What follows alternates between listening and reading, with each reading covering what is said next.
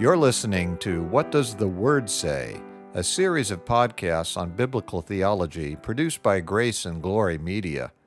My name is Mark Roby, and I'm your host for this series. Our teacher is Dr. Richard Spencer. We're resuming our study of theology today by continuing to examine soteriology, the doctrine of salvation. We're currently discussing the doctrine of sanctification, and more particularly the means of grace. We've been discussing the topic of prayer for some time and are currently examining the Lord's Prayer. Dr. Spencer, how would you like to proceed today? By first reading the Lord's Prayer again. Okay, we are examining the version found in Matthew chapter 6, verses 9 through 13, which is, Our Father in heaven, hallowed be your name. Your kingdom come, your will be done on earth as it is in heaven.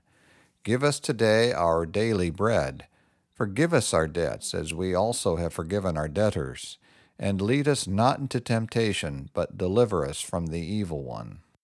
And we have now covered the preface, which is Our Father in heaven, the first petition, which is Hallowed be your name, the second petition, which is Your kingdom come, and the third petition, which is Your will be done on earth as it is in heaven.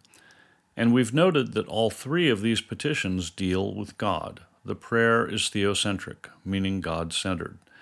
But the prayer does not ignore man. We now move on to the fourth petition, which is very much concerned with man. It says, Give us today our daily bread. Now, I think it's obvious that this isn't referring just to bread. Bread is a synecdoche, a part of something being used to represent the whole. In other words, the fourth petition is really asking God to provide for all of our daily needs. Yes, and we do need to be careful to say needs, as you did, not wants. God doesn't promise to provide everything we might want in this life. Paul wrote to his young protege Timothy, saying, as we read in 1 Timothy chapter 6, verses 6 through 8, that, quote, Godliness with contentment is great gain. For we brought nothing into the world, and we can take nothing out of it. But if we have food and clothing, we will be content with that. And as Christians, we have great reason to be content, no matter what our earthly circumstances are. We're told in Hebrews chapter 13, verse 5, Keep your lives free from the love of money, and be content with what you have, because God has said, Never will I leave you, never will I forsake you. I can't imagine a better reason to be content. This world is not our home. We are strangers here, just traveling through. We're ambassadors in enemy territory, so to speak. God knows what we need, and it is proper to pray for our needs, and even for things we want but don't need, so long as they aren't sin. But our focus cannot be on this life. We should be able to join with the psalmist and declare, as we read in Psalm 73, verse 25, Whom have I in heaven but you, and earth has nothing I desire besides you. In the Sermon on the Mount, Jesus told us in Matthew chapter 6, verses 19 through 20, Do not store up for yourselves treasures on earth where moth and rust destroy and where thieves break in and steal, but store up for yourselves treasures in heaven where moth and rust do not destroy and where thieves do not break in and steal. And he said that because our eternal home, our real home, is in heaven with God. It is not here on this earth where we have to deal with all of the troubles brought about by sin. A Christian should never feel completely satisfied and at home here in this sinful world.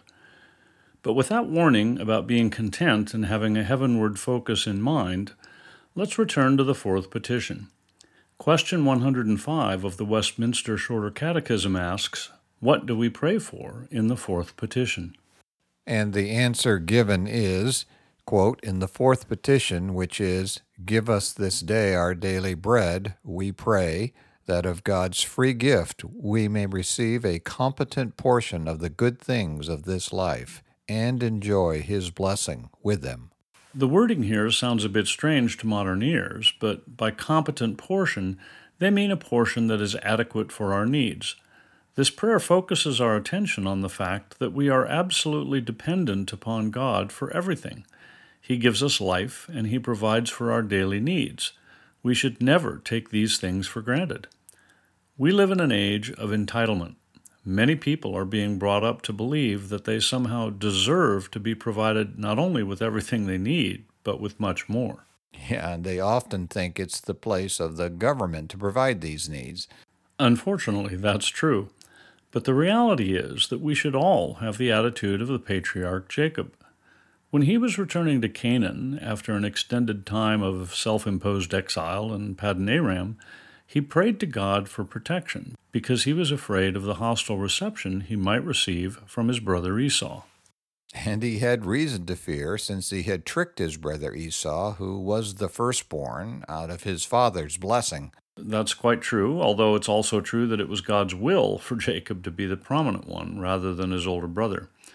But getting back to what I was saying about his attitude, we read in Genesis chapter 32, verse 10, that in his prayer he said, quote, "I am unworthy of all the kindness and faithfulness you have shown your servant. I had only my staff when I crossed this Jordan, but now I have become two groups." That is the antithesis of the modern entitlement view.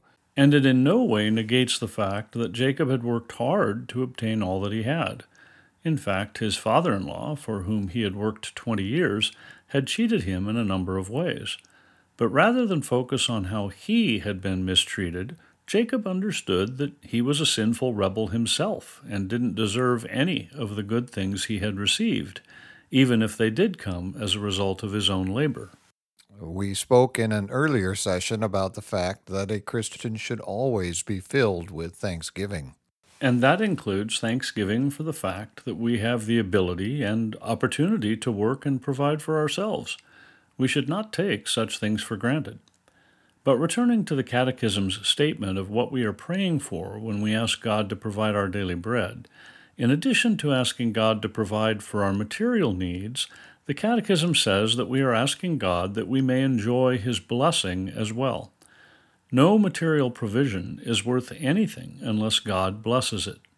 The proof text that the Catechism cites for this part of the answer is Psalm 90, verse 17, where we read, quote, "May the favor of the Lord our God rest upon us. Establish the work of our hands for us. Yes, establish the work of our hands." That's a wonderful psalm, and that verse is the concluding verse. It was written by Moses, the preeminent man of God.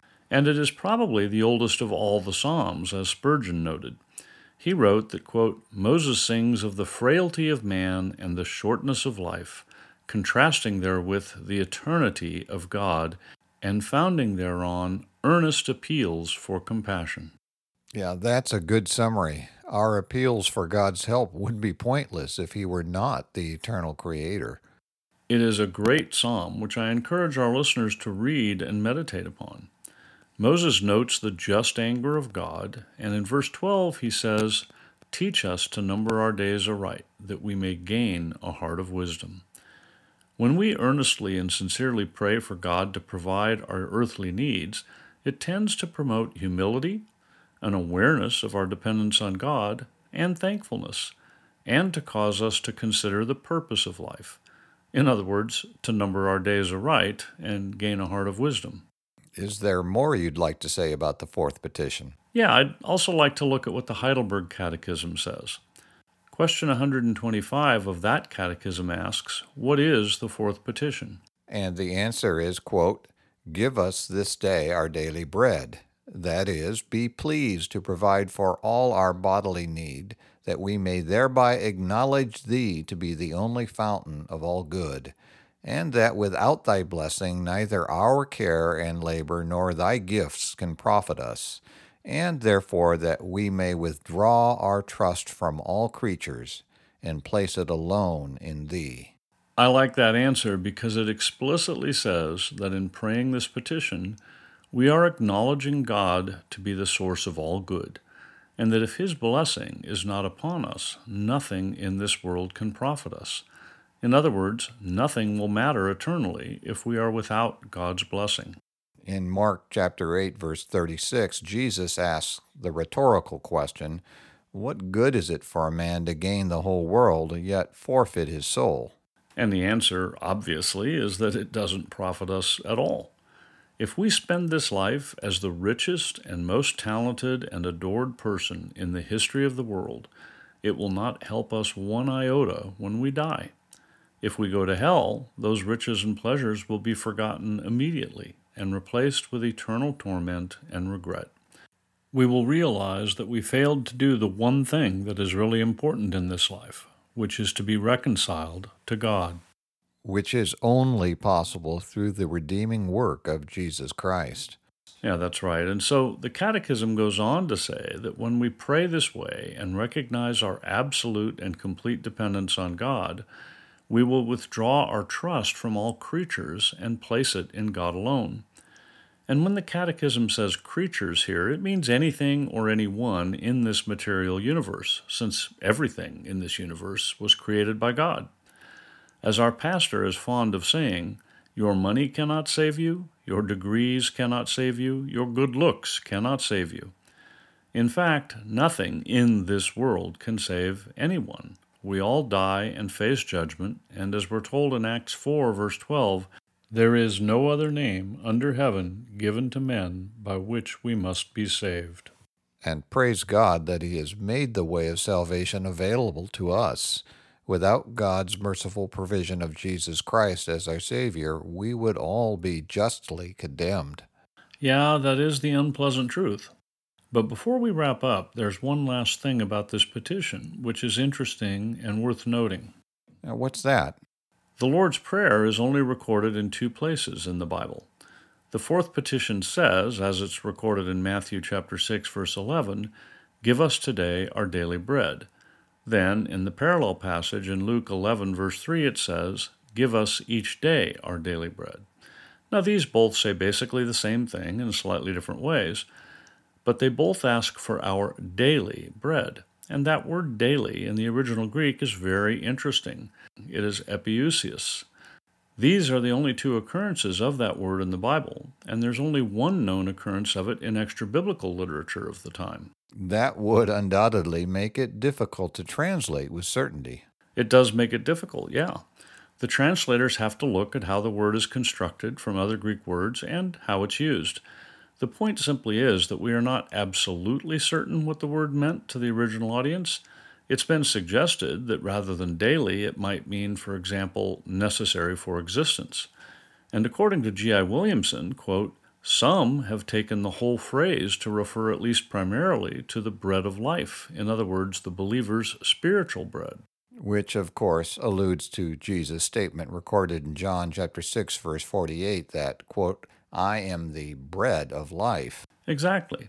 And while we can't rule that meaning out entirely, it would seem to me to be unlikely as the primary meaning.